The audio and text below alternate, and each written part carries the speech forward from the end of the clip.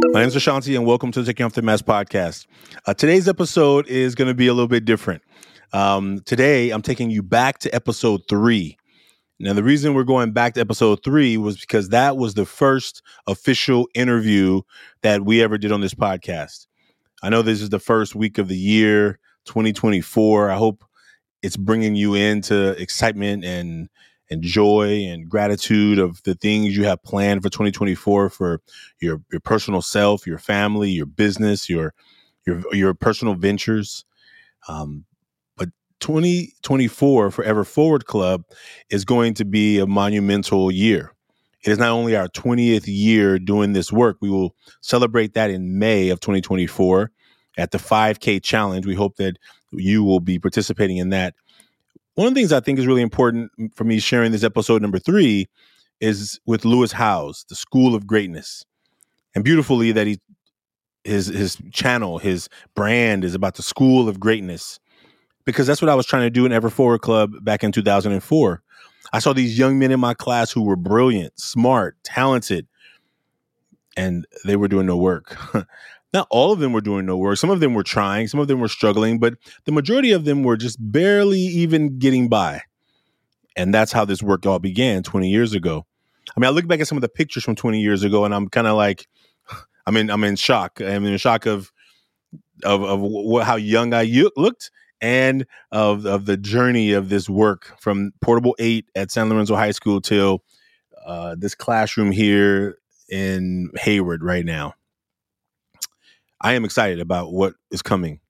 We're going to be talking to a lot of educators, a lot of leaders, a lot of hopefully people in big levels of education around the world, not only here in the U.S., but around the world. But our focus is transforming education right here in the United States. Now, we have an invested interest in making sure our young people right here are not only learning, but also alive and also thriving. It's so important. And so part of the work that we're going to be doing, part of these conversations we're going to be having with educators is going to be, what are you seeing? What are you noticing? What are the kids saying? Now, listen, we've asked thousands and thousands of young people about these masks they wear. We know it's happening. We know even when schools don't bring us in to do the work, it's happening. So I don't want to give you this long intro and then you're going to hear the intro to the podcast, but I just want you to get an idea of why we're going back to episode 3. Now, what you will hear or what you will see in this episode is you won't see me in there because you'll see that my camera wasn't turned on. You'll hear the intro to the main episode. But I want you to know that over the last 150 plus episodes, the conversations with men and young men from around the world has been illuminating our need to continue asking questions, continue being curious. And we invite you to also be curious. I hope that you've made a mask already. I hope that you have done the part of your own self that you say, you know what, I'm aware of the mask I'm wearing. Because if you're not, then ultimately sometimes these conversations could even go all over your head because you're like, why would they be going through that? I think we all have a different type of mask we wear. And I hope that these conversations continue to bring forth the opportunity for us to connect deeper. So enjoy today's episode, going back to episode 3. Next week will be a solo cast. It will be just me here with you. I may bring a guest in, but I am mostly going to be sharing with you some vision about 2024, giving you some updates on some things that we're working on, and really beginning to build a community to support educators in so many schools that do not have professional development that is helping them thrive. If our teachers are stressed and overworked and underserved, then we can imagine that most of that gets passed down to the kids in their classrooms. And we have to do something about that. So get ready. Thank you for being a part of the Taking Off the Mask podcast. We are excited about the next chapter. And thank you for being a part of this journey with us. You can make a mask at millionmask.org. You will hear me in the podcast tell you to go to 100kmasks.com. That no longer exists. That was in the early days of that summer of 2020 when so many things changed. Maybe you can go back to 2020 summer and what were you doing? How many things have changed in your life? So we're excited for what you get to see next. We're excited for what's about to happen in the next couple of months here in the Ever Forward Club. And we're excited for you to become a deeper, more integrated part of this community. Thank you so much. Enjoy today's episode. It's crazy to think that so many men have never opened up or shared their shame or been vulnerable or shared their insecurities to anyone. It's crazy to think that. And as I started to do this work, in the last 7 years now, and it's typically, and like 3 years ago when the book came out, and it was kind of a crazy time when the book came out. I wasn't timing this, but like Me Too came out right in the middle of it. And then, Charlottesville and like the marching with the torches and all this. And I was just like, what is going on in the world? And it was also like the Vegas shooting, and there's so many different shootings happening in America. Yeah. And I was like, the common thread of all these anger acts that are happening in the country that I was witnessing and the world, where men were leading the charge. It was like angry men. And I could see it from a different perspective, because I could see myself being angry a lot when I was triggered in high school, college, or in my late 20s. Like, I was always a loving, positive guy until I was triggered by someone where it was typically where I felt like someone was taking advantage of me.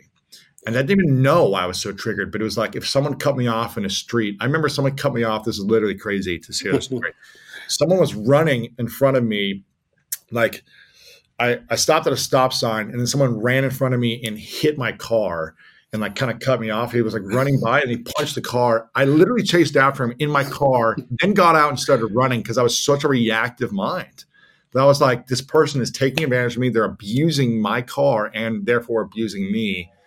And through childhood traumas of just like feeling taken advantage of and abused all the time, I was so wired to never let that happen again.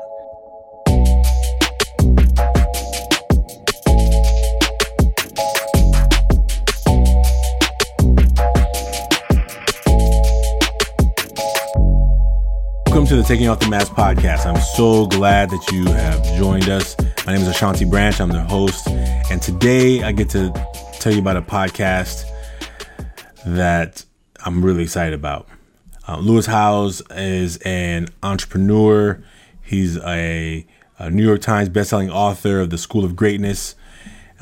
He was noted by the White House and President Obama as one of the top entrepreneurs in the country, top 100 who are under 30 years old. Just amazing work. But even more so than the resume, because in our conversation, we didn't talk about any of that. We mostly talked about masks. He wrote a book called The Mask of Masculinity. And in that book, it has talked about men and the masks that men wear that get in our way of building deep, authentic connection. I'll tell you what the masks are. The stoic mask, the athlete mask, the material mask, the sexual mask, the aggression mask, the Joker mask, the invincible mask, the know-it-all mask, and the alpha mask. And this book just breaks those down into these categories that when I read it, I was like, I need to meet him one day. And this summer, we had our Social Emotional Leadership Academy, and our young men reached out as we were kicking off the podcast, and he and his team agreed to be on the podcast. And so, because this podcast is called Taking Off the Mask, I'm going to start, as I'm going to do in the conversation with him. It was a rough start. This interview was a couple of months ago. 2 days after I took my test for COVID-19 is when I had the interview. The only reason I went to take the test is because the doctor said, maybe you should get you tested for this. And I was like, me? Why? I don't have COVID. I wear a mask everywhere. But I knew that something was going on. Like, I was weak, had no energy. I was spinning a lot at times. And so the interview was scheduled. Even though I was feeling not well, I was like, I'm not canceling this interview. You get an opportunity, you got to take advantage of it. Like, you don't miss an opportunity like this to interview someone who is so busy like that. So I kept the date, and I sat here at this table. This is where I did the interview.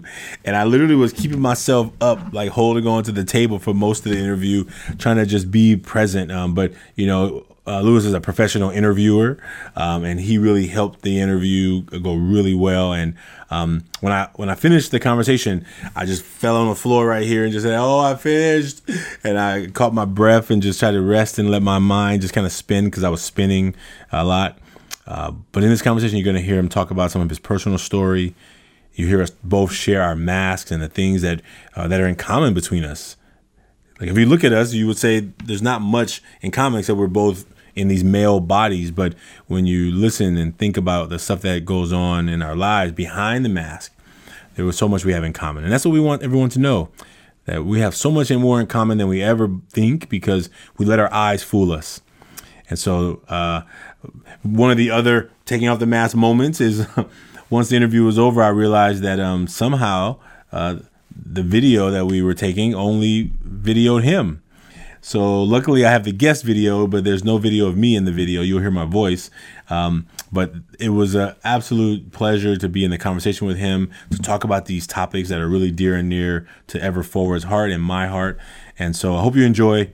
Thank you for listening. And if you are looking to make a mask, you know you can do that always at www.100kmasks.com.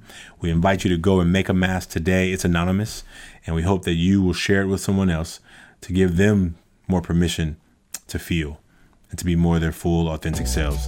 Thank you so much. I look forward to seeing you soon. Enjoy the show.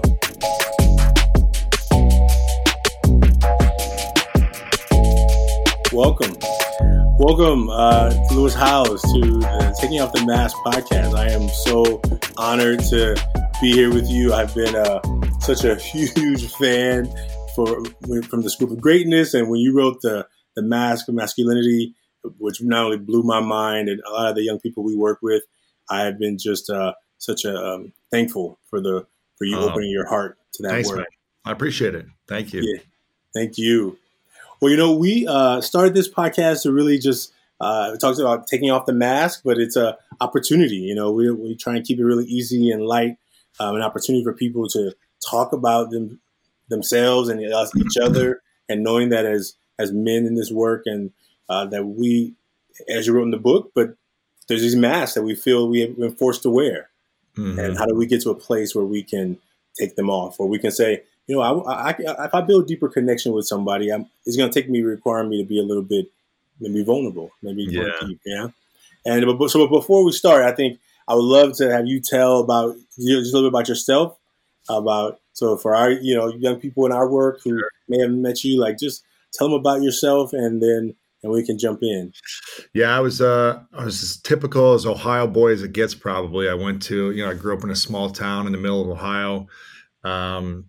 Went through elementary school and middle school, and then actually went to a private boarding school in 8th grade in St. Louis, Missouri.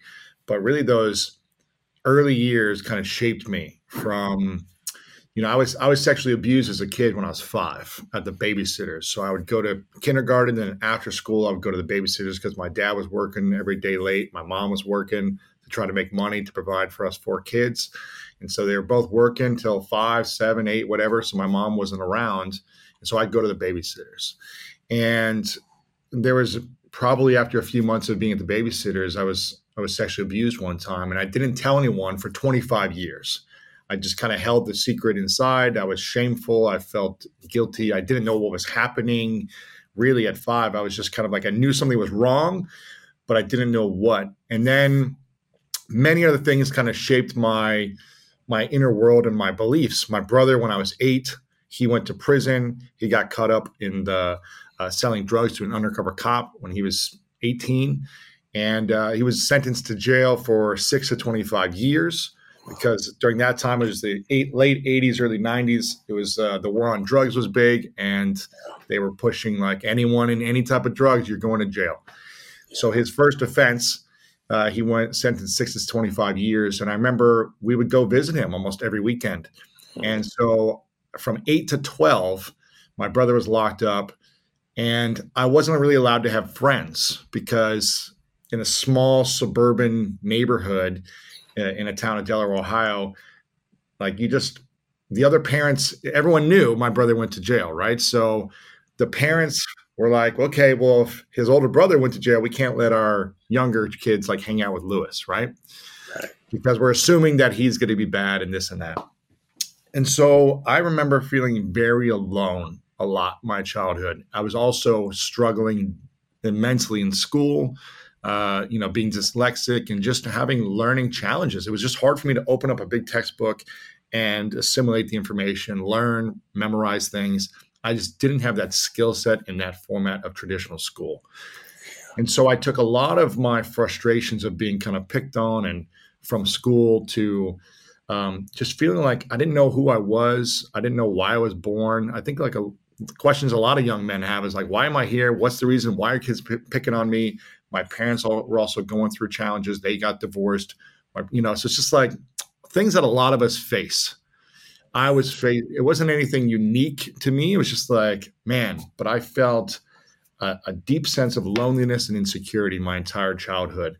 I was the youngest of four, and my older siblings really didn't hang out with me. They were kind of older and they were doing their thing. So it was just me alone, it felt like a lot, to my thoughts and to my frustrations. And I started to develop masks. I started to wear masks to fit in. I was just like, okay, no one likes me. No one thinks I'm smart. No one's hanging out with me.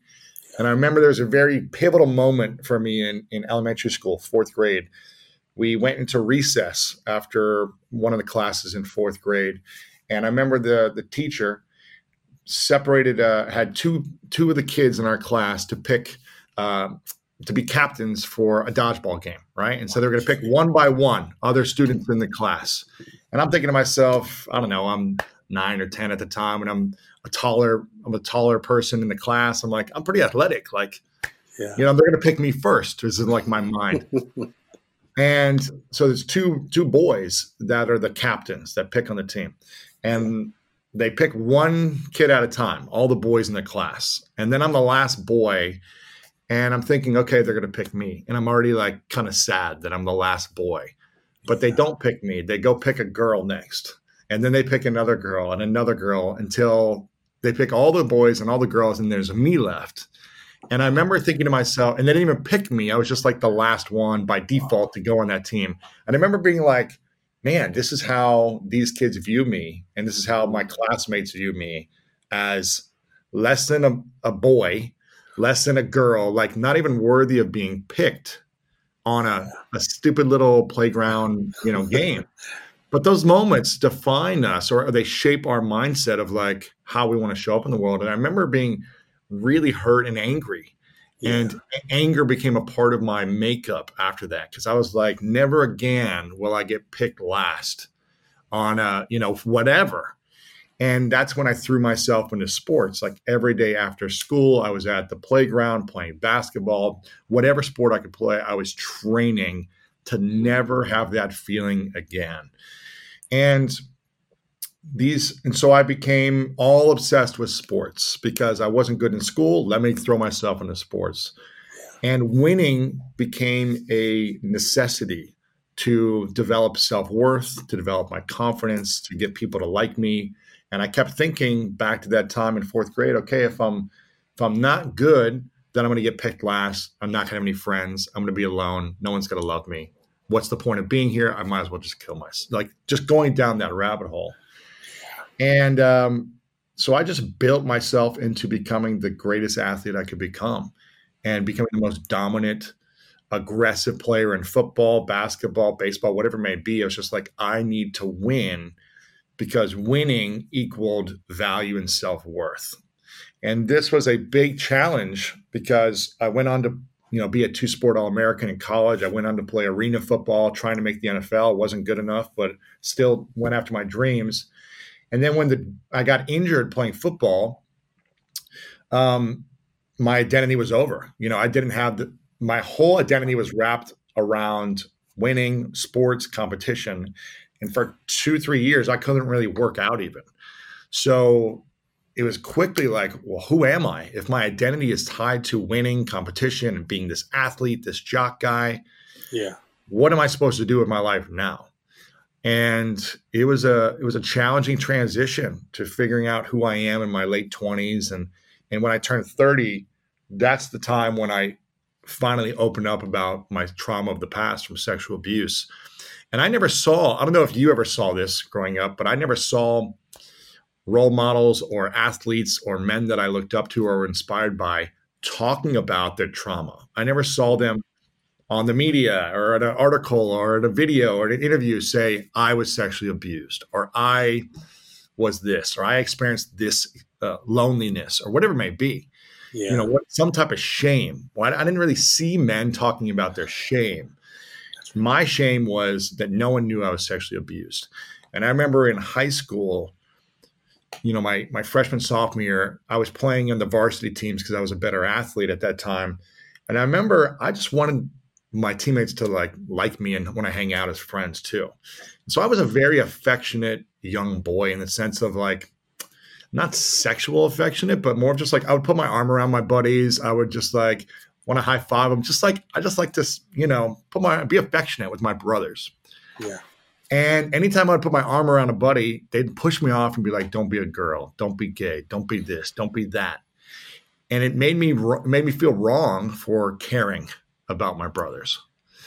And that's just how we were shaped as young boys growing up in the Midwest, that mentality of it's not cool to be affectionate. It's not cool to say how you feel. It's not cool because then you're weak or you're less than. And so I naturally developed a mask to fit in, to want to belong in a group of friends, to have people that I can connect with. And when I finally opened up about sexual abuse, I was terrified because at 30 years old, I still hadn't seen anyone talking about it. I still hadn't seen, I think there was a special on Oprah or something where men opened up, but I didn't really see strong athletes, men that looked like me, kind of the jock mentality of hard-nosed people opening up and being vulnerable. And so I remember when I opened up about it in a workshop, it was a private workshop. I opened up about it first. I was terrified. When I opened up about it, I ran out of the room. I was just I don't want to go back in there. They're going to look at me differently. They're going to make fun of me. But it was the opposite. The men in the room came up to me and were in tears because a lot of them had experienced their own type of trauma that they'd never shared. Yeah. And I started to think about, wow, I guess I'm not the only person in the world who's experienced something like this. And a lot of men experience a lot worse than me. It was only one time for me where I was sexually abused, where a lot of men experienced it for years over and over, and never dealt with it. And that's when I went on a journey of researching. 1 in 6 boys sexually abused. Obviously, it's more 1 in 4 for women. Yeah. And I just started to research every therapy method, every type of information I could on, wow, men are really struggling internally with their emotions. And to make a long story short, after I wrote the Mask of Masculinity, because I felt like I had a duty and a responsibility to create content around this because of the peace that it brought me as I started to heal, the peace that it brought me, the lack of, I just didn't suffer anymore. I didn't hold on to resentment anymore. I wasn't as angry. I learned how to come from a place of love and peace as opposed to anger, needing to win, needing to be right in this competition mode all the time. And I remember as I was coming out with the book, The Mask of Masculinity, and starting to do talks around the country and stuff about it, I would get a couple hundred people to show up to an event, and it's typically been about half men and half women that were showing up. Yeah. And at one point in my talk or Q&A, I would say, for all the women in the room, raise your hand if once a week you get together with 1, 2, or 3 girlfriends and you talk about your insecurities, you talk about your fears, your body issue challenges, your marriage issue, whatever it may be, your concerns, your shames, your fears. How many of you do this at least once a week? Raise your hand. All the women raise their hand at least once a week. And I go, keep your hand up. If you do this every day, you're calling a girlfriend, you're having lunch, a tea, whatever, and you're talking about the insecurities or the shame or the fears. And most of them are yes, every day. And then I go, okay, for the men in the room, raise your hand if once a month you get together with a good guy friend and you talk about your insecurities and your fears and your doubts and your body issues and your concerns with your relationship. We're on a vulnerable level, not of a complaining level. And maybe 2 or 3 guys would raise their hand, maybe. And I would ask them, are you guys part of a church group that has to schedule it to get together for a group of men to feel safe to talk about things? And they're like, yes, most of them. And I said, and then most of the men never shared anything with any other men. And I said, ladies, imagine for a moment that in 1 year, you never shared how you felt. You never shared how you felt about your shame, your insecurities, your fears, your doubts. How would that make you feel? And they were all like, I'd go crazy. I don't know, I'd react, I'd do this. And I go, imagine if you spent a lifetime never sharing, because this is what a lot of men end up doing. They never share. They die with these shame inside of them. And I'm not saying it's okay. I'm not saying what they do is justified. I'm not saying that their anger in certain moments is not acceptable. None of these things are okay. But just imagine and have some perspective if you spent a year, 10 years, 20 years never sharing how you felt. And I'm not saying like men are the victim in this way, or that it's just how men have been shaped and been treated when they try to be vulnerable, when they try to express themselves, like I did as a kid and as a teenager. When I tried to show affection and share how I was feeling and cry, I would get shamed. I would get laughed at. I would get pushed away and say, "Don't be a faggot. Don't be gay. Don't be a girl." Whatever word they would use, to make me feel like I was wrong. And then in general, men will put on a mask to say, okay, I don't want to be shamed for sharing my emotions. So let me put on the masculine mask. Let me put on the stoic mask. Let me put on the Joker mask and be the funny guy. Let me put on the daredevil mask, whatever it might be. Let me put on the thing that works for me, that gets me the most attention and the most validation. I was the athlete mask. I was like, let me put this on because I'm getting validation. That's right. And, it's, we just get conditioned that way. I'm not saying it's okay. I'm just saying that's what has happened for most men. And men really struggle in the sense that more men are in prison, more men are committing crimes, more men are committing suicide, more men are taking drugs. That's right. And with all the research I've done, I'm still not an expert because I still have a lot of research to do, but with all the research I've done, and my hypothesis is that if any human being didn't feel like they could express themselves in a safe environment where they could be heard, seen, and acknowledged, it would drive them a little crazy, reactive, angry, resentful, and build up walls en masse. And, therapy is a powerful thing for human beings. And when we can break the stigma more and more, and I think we're doing that a lot with Talkspace and all these different platforms, and Michael Phelps being an advocate and all this stuff. Yeah. Kevin Love talking about it. It's like when we're being more advocates for these things, men can have a safe space to then share their emotions and heal trauma from the past and make better decisions in the present. And I think that's where the direction of our life needs to go as humanity, for men having the ability to be acceptable to do these things. And I think we get mixed signals sometimes from women as well, of like, I wish you were, I hear this from men all the time. They say like, my wives tell me, I wish, after 10, 20 years, I wish he was more vulnerable. I wish he was more sensitive. I wish he would show like this affection. I wish he would cry when he felt something. I hear this from men sometimes. Yeah. And then they say, you know what, Lewis, I'm going to get the courage to share how I really feel. And I'm going to be emotional. And I'm going to cry once in a while. And then they do it. And then the women are turned off. They're like, well, I need you to be safe. I need you to be the place where you're strong. And I need you to go here where I can, where I can cry. And we can't both cry at the same time. and then men will say, so I'll never do it again because it's a turnoff for her. Whatever.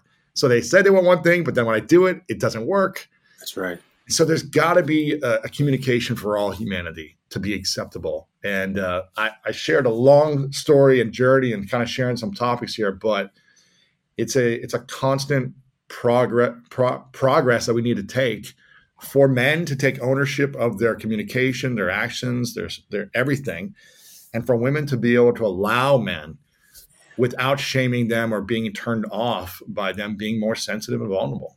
That's right.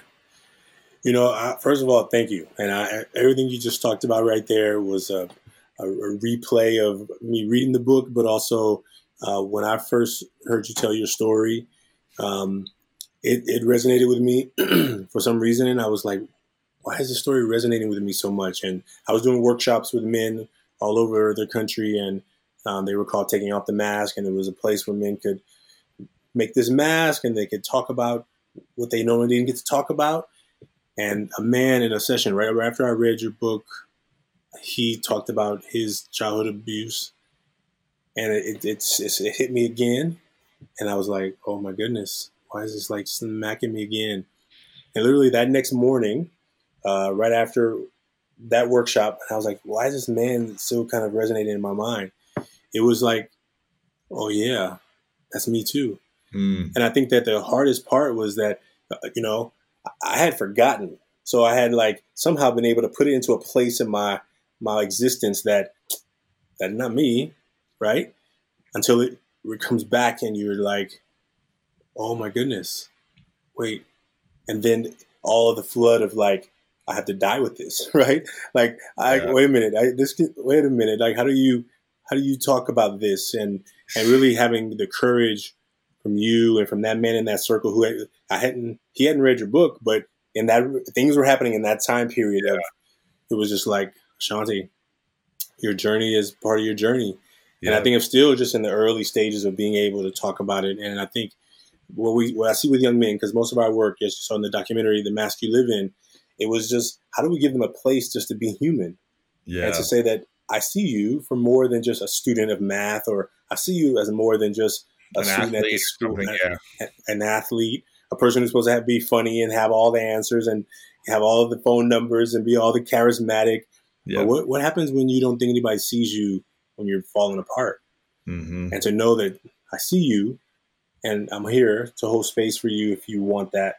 And when other young men can come together and they can all see together, wow, wait, we're all going through stuff? Like, how is that possible? I thought everybody here was perfect. Figured it out, yeah. And then they realize that they're not alone. It's crazy to think that so many men have never opened up or shared their shame or been vulnerable or shared their insecurities to anyone. It's crazy to think that. And as I started to do this work, in the last 7 years now, and it's typically, and like 3 years ago when the book came out, and it was kind of a crazy time when the book came out. I wasn't timing this, but like Me Too came out right in the middle of it. And then, Charlottesville and like the marching with the torches and all this. And I was just like, what is going on in the world? And it was also like the Vegas shooting, and there's so many different shootings happening in America. Yeah. And I was like, the common thread of all these anger acts that are happening in the country that I was witnessing and the world, where men were leading the charge. It was like angry men. And I could see it from a different perspective, because I could see myself being angry a lot when I was triggered in high school, college, or in my late 20s. Like, I was always a loving, positive guy until I was triggered by someone where it was typically where I felt like someone was taking advantage of me. And I didn't even know why I was so triggered, but it was like if someone cut me off in a street. I remember someone cut me off. This is literally crazy to hear this story. Someone was running in front of me.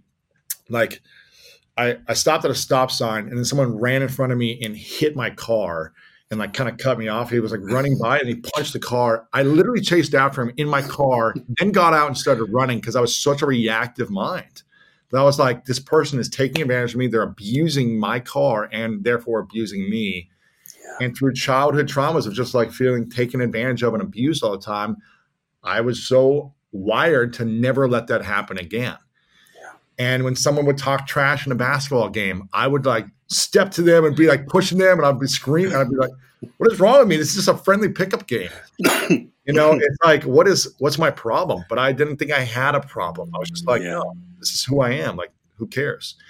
And I remember I finally had an awakening where a lot of things were happening wrong and I was the common denominator. I was like, why is this not working? And why is this not working? I was like, this person. And I was like, no, it's all because of me. And that's when I started to tap into like, okay, let me look and see what's wrong with me or how I can improve and what I need to reflect on, because I was never reflecting on that. And so in the middle of this launch of the book and everything, I was just like, wow, that I could finally reflect on why men take these actions, why men beat their wives, why men are racially divisive, why men are politically divisive, why men lash out in certain ways verbally, why men start fights physically, why men are shooting people. Like, I can't understand it, but I can reflect on it and understand in some ways of why. And I'm like, okay, men are doing these acts. You don't see women doing these acts of right to that extent, right? Maybe there's a rare case here and there, but you don't see it that big. And I go back to asking women, if you could never share your shame, your insecurities, if you didn't feel like you had one female friend that you could open up to, how would you react? Yeah. I'm not saying I'm justifying any of these things. I'm not saying anything that they're doing is okay, but just could you understand the explosion that someone might have, the reactive that someone might have? And I think the stat is like 54% of men say they don't have one male friend they can open up to or something like that. You probably know some of these stats more than me, but it's there's something that needs to change with the men feeling safe to be able to share. That's right. And I think if men could share their shame and insecurities and have friendships, they would feel a lot less angry, reactive, triggered, and they would be more collaborative as opposed to competitive in all areas of life. Yeah, there's a book by Mark Brackett. He's from the Yale Center for Emotional Intelligence, and he talks about emotions undealt with, unexpressed emotions will pile up like a debt that will eventually come due.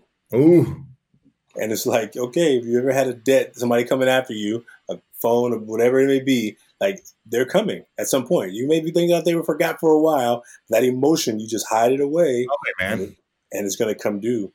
And we see with our young men all the time. Our jails are full of men. Our jails are 94% men, which either statistically says men are bad, or we taught men things when they were boys. Don't show no feelings. Suck it up. Man up. Don't be wussy. Don't be a sissy. Don't be whatever other name the community that you lived in.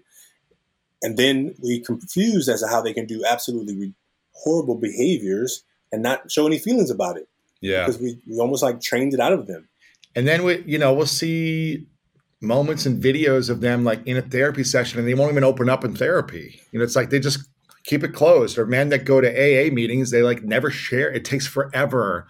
It's almost like you need to see everyone else open up first before you're like, oh, wow, everyone's being vulnerable. Now I feel comfortable to finally share just a little bit of how I feel. Yeah. Not everything, because I'm not ready to open up. Like men are never ready to share because we're so afraid of how it's going to affect us. We're so afraid that we're not going to be accepted, loved, heard, or seen in the future. At least that was for me, that I was just like, if anyone knew this about me, no one would love me. And I'll be alone forever and I'll die alone. It's like the ultimate fear. We're going to die alone and no one's going to care about us. And it's probably irrational. It's probably crazy, all these things, but this is how our brains and our emotions are wired as human beings.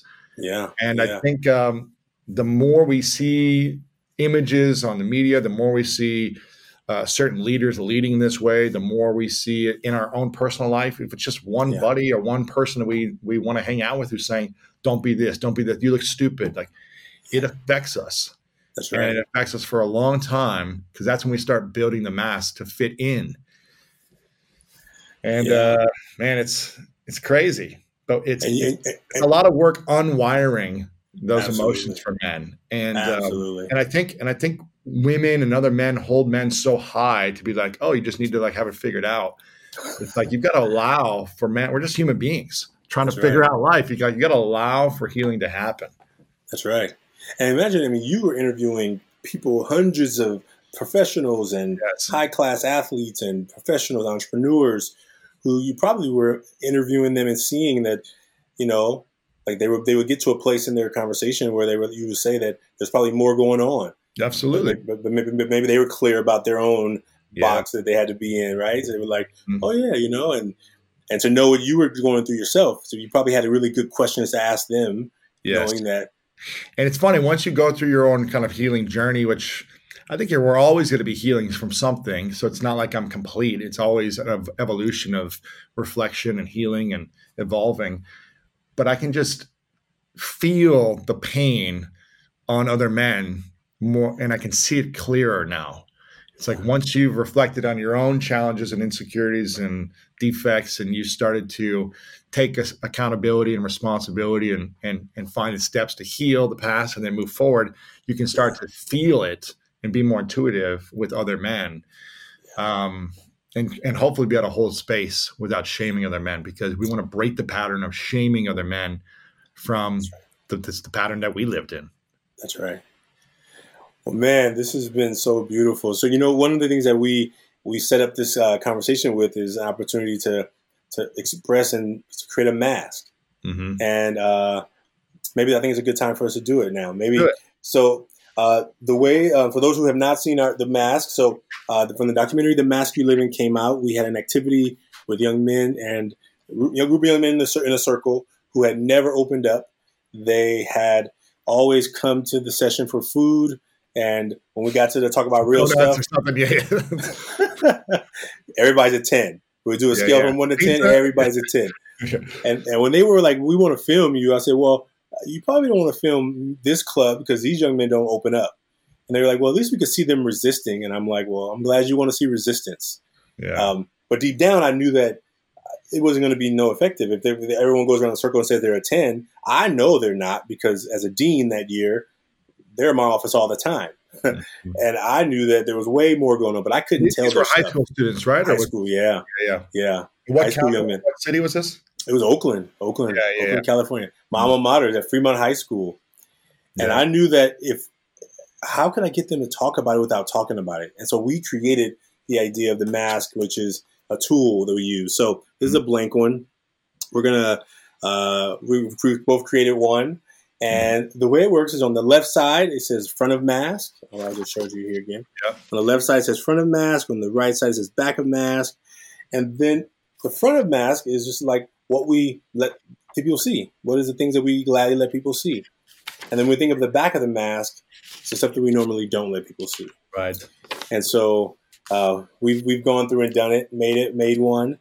And I think we've done it a lot of different ways. So what would you like to do first? Would you like to just go one at a time? You do the front, and then I do the front? What feels comfortable? Yeah, I'll do that. Okay. So the front is the front of the mask. What do we gladly let people see? Here's my front. My front is loving, playful, successful. So awesome. I'm a loving, happy guy. I'm playful. I like to, play games and joke around and just, have fun and smile a lot. And I like to show people that I'm successful and driven and motivated and things like that. Nice. Mine is serious, hardworking, and funny. All right. I take things probably sometimes too serious, but I'm very serious about my work and about this program and about I'm really hardworking. I'm dedicated and hardworking. And I try and be funny. I try and keep things light and easy. Sure. So those are my three on the front. I made my mask as a coronavirus mask too. Yeah, I got my bandanas around here. I got all different types that I've created. And in the back, the words of the back for me are stupid, not enough, and trauma. So what I don't want people to see, that I'm not smart, that I don't have the answers. Being in special needs classes my entire childhood, all the way through college, was very insecure about my learning abilities, that I was never enough because I was ignorant and stupid, that I was never going to be enough. And trauma, I was always hiding the trauma that I didn't want people to see. And personally now I feel like and I think the more I share, it's like it has no power over me anymore, or it has less and less power. Let's say it's not always going to be a healing journey, but it's less and less power. And it's like I take responsibility. I'm like, you know what? I struggled in school my whole life, and this is why I ask dumb questions on my show. And I ask the questions that I used to get laughed at in school for. But really, like, people want to know these things. And so I've been able to build something because of my insecurities. And I think when we embrace those insecurities and lean into it, then it doesn't have power over us. So anyways, I'll let you share your back on that. Thank you. That was beautiful. So, fear of failure, sadness about death, and trauma. And I think the fear of failure is, I think, one of the reasons I work so hard. I think I found myself overdoing it this summer. You know, just overdoing it. Like I didn't have the capacity really to have an internship program with young men, but I had some young men who were going to be sitting around doing nothing. And I was like, I can't just watch them doing nothing all summer. So I put on this little internship program. But because I take it so serious, I can't half do it. So then I'm using energy that I really don't have. Right. And I you're working your butt off and you're getting depleted and exhausted. I was beyond depleted.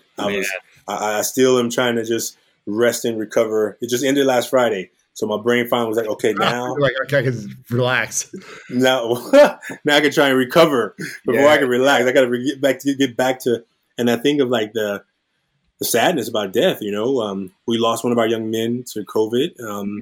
Really, in high school? He was 28. He was actually 28. Wow. He's one of our alumni. So that has been hard, you know, because I don't like to talk about death. I don't like to even deal with it. So I know it's part of life. And trying to, like, you know, be supportive of his family. And he was in our program from high school all the way through. So once you're part of Ever Forward, you're kind of always a part of the family, right? Of course. And so that's been hard. And then the last one was trauma. And just getting to a place where I'm finally able to start talking about it and like take the power away from it, the power of it away. What's the thing you've been afraid to share your whole life?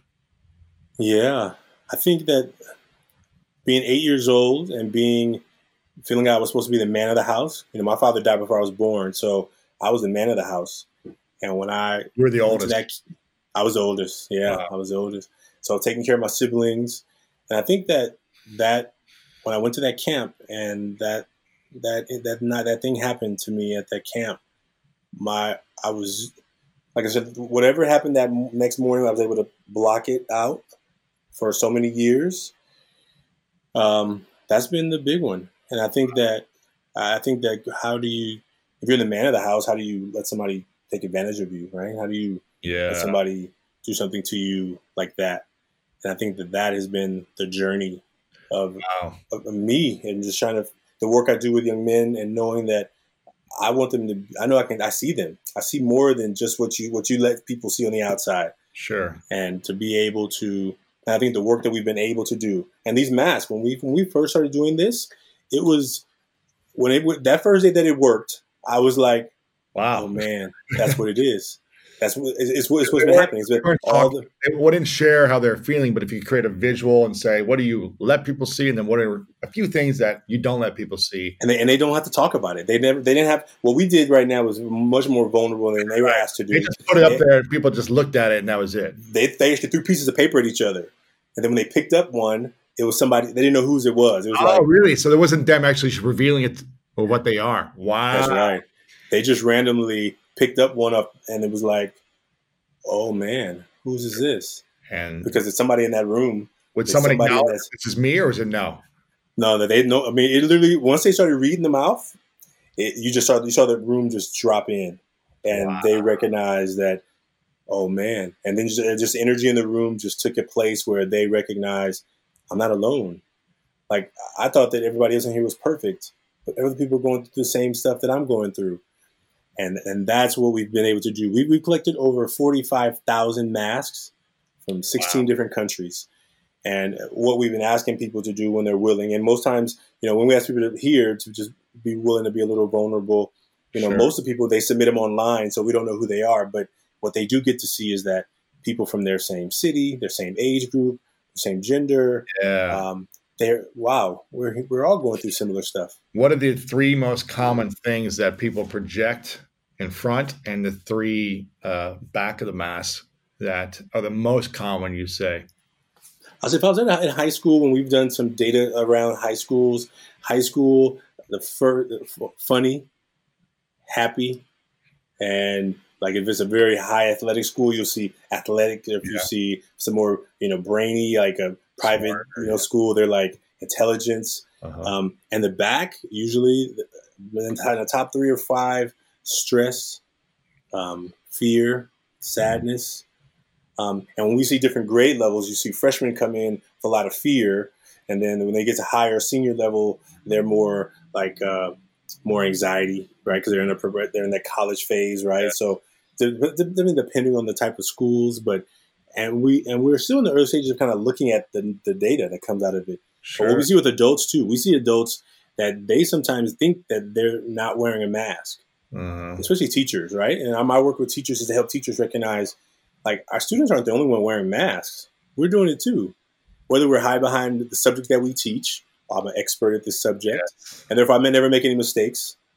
I'm perfect. I was a perfect student when I was a student, right. So therefore, how dare you not be a perfect student, right? So if they forget, so we see that teachers sometimes, and the parents too. Parents are like, hey, I want to protect my kid from all the problems I went through, so I'm gonna make sure they don't mess up like I messed up. Mm-hmm. And then it protected the kids, then are so protected from trying to live their own life that they don't know that their parents can make mistakes. So how do they know how to handle errors and challenges in life? Sure. Yeah. So we see it happen in so many different ways. And with masks that we've seen, that we've collected, when people get to recognize that they're not the only ones, like when they recognize that, wow, there are other people going through similar things, but no one is talking about it because everyone has been taught that the mask is how you have to survive, or how you have to get along, or how you have to make people to connect, fit in. You know? Yeah, to fit in. And have people like you. That's right. That's right. Like, don't want to be alone and die. You know, it's our greatest fear is like no one liking us and being alone. Absolutely. And definitely in school today, right? With most students have learning from so far away, right? So now there's a lack of connection already. Yeah. And everyone's connected online, but completely disconnected at the same time. It's like, that's right. It's crazy. That's right. Well, thank you. First of all, thank you for being a part of this taking off the mask experience. Of course.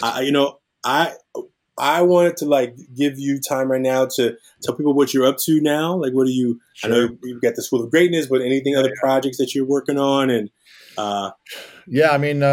School of Greatness is my main thing, where I'm constantly looking to interview the greatest minds, athletes, and get them to share and reveal things that they typically wouldn't share. We had Kobe Bryant on a couple of years ago, and he was talking about love and intimacy and relationships and things like that. And for me, I'm always trying to get to the heart and the root of people's lives and what makes them great and the great challenges and adversities they'd faced. And usually the ones who have achieved the greatest had some type of darkness they had to overcome at different stages of their life. And I just want to tap into that and figure out what they did, what were the tools to overcome the shame, the trauma, the anger, the frustration, the loneliness, sadness, depression, to go beyond that and allow their potential to come out into their greatest self. So that's what we're excited about in the School of Greatness. But when I wrote The Mask of Masculinity, I remember I started doing my own journey 7 years ago of healing and things like that. And I'd written another book called The School of Greatness that was a New York Times bestseller and did well. And then my agent and publisher were like, let's do a business book next. And for whatever reason, the more I was talking about my trauma publicly, because I eventually started opening up on my podcast and online. And I wrote an article about what being raped taught me as a young boy, what it taught me. Mm. And it was one of the most viral articles I've ever done, because I think a lot of men had never seen another man that looked like me open up about that, this kind of jock looking guy. Yeah. And I just, for whatever reason, I was like, man, this work is important. And I didn't know people were talking about this stuff, but I was just like, I think my next book needs to be about this. And it may not be this big hit or whatever, but it's like a mission to help men start to heal and to help give women tools to support the men in their lives. Yeah. And so as I started telling people and researching about this book and writing this proposal, people were like, oh, you got to watch this documentary, Mask You Live In and all this stuff. And I was like, I never heard of this thing, but I watched it and I go, this is exactly what I'm talking about. The mask of masculinity. I was like, this is what I have. So, and I was telling people, like, my title is going to be called The Mask of Masculinity. And when I was watching the documentary, I was like, some psychologist or someone was like, there are these massive masculinity. He was like, that's the title I'm using. So I was glad to know that there were other people talking about this in the world. And I was glad to see you were part of it. And so this is a big part of my mission, is to help men heal, even though it's not my main focus at the moment. It's like, I'm putting my work out there in my book and I'm interviews to try to get that out there as well. So, but you're doing a great job of really, being the champion of this mission. And it's amazing, man. Well, thank you. Thank you for being on our show. And this is new for us, and we're still like at early stages, and we're so thankful for you taking time out of your busy schedule. And, I think, is there one message you would say to young men? I guess, for our primary work is with young men, middle school and high school, but is there a positive word that you would, for young men all around the world who are just trying to figure out how to be more than self? I would say you're not alone. And there are a lot of other boys your age and men that you admire who are older, who have gone through similar challenges as you, and who've had to overcome the same type of adversity. So first, be aware that you're not alone. Even if it looks like everyone around you has got it figured out, they don't. The second thing I would say is, don't beat yourself up. You've already been beating yourself up for so long. Beating yourself up does not allow you to become a greater version of yourself, but actually saying kind things to yourself internally, having some type of positive self-talk internally is what you need. You need to be the greatest cheerleader for yourself, especially when other people are making fun of you or picking on you. You've got to be a cheerleader. And it doesn't matter if the world believes in you, if everyone sees your potential and sees how great you could be. If you constantly beat yourself up and say you're not good enough, you're never going to be able to get there with the level of joy and fulfillment that you want. And also the opposite, it doesn't matter if everyone is picking on you, if everyone is against you, if everyone's making fun of you. It only takes one person to believe that you can become a better individual and achieve greatness, and that's you. It doesn't matter who says you can't do something. If you believe, then you can. So start training your thoughts and having a practice of, hey, I'm just going to be kinder to my inner thoughts. I'm going to say kind things about myself, because we need more men being cheerleaders in a positive way as opposed to beating themselves up in a negative way. Yeah. Man, that is perfect. I so appreciate you, Lewis Howes. Thank you for your time. And we look forward to learning more about the work that you're doing. And thank you for supporting our work. And so appreciate you. Of course, appreciate it. Right on.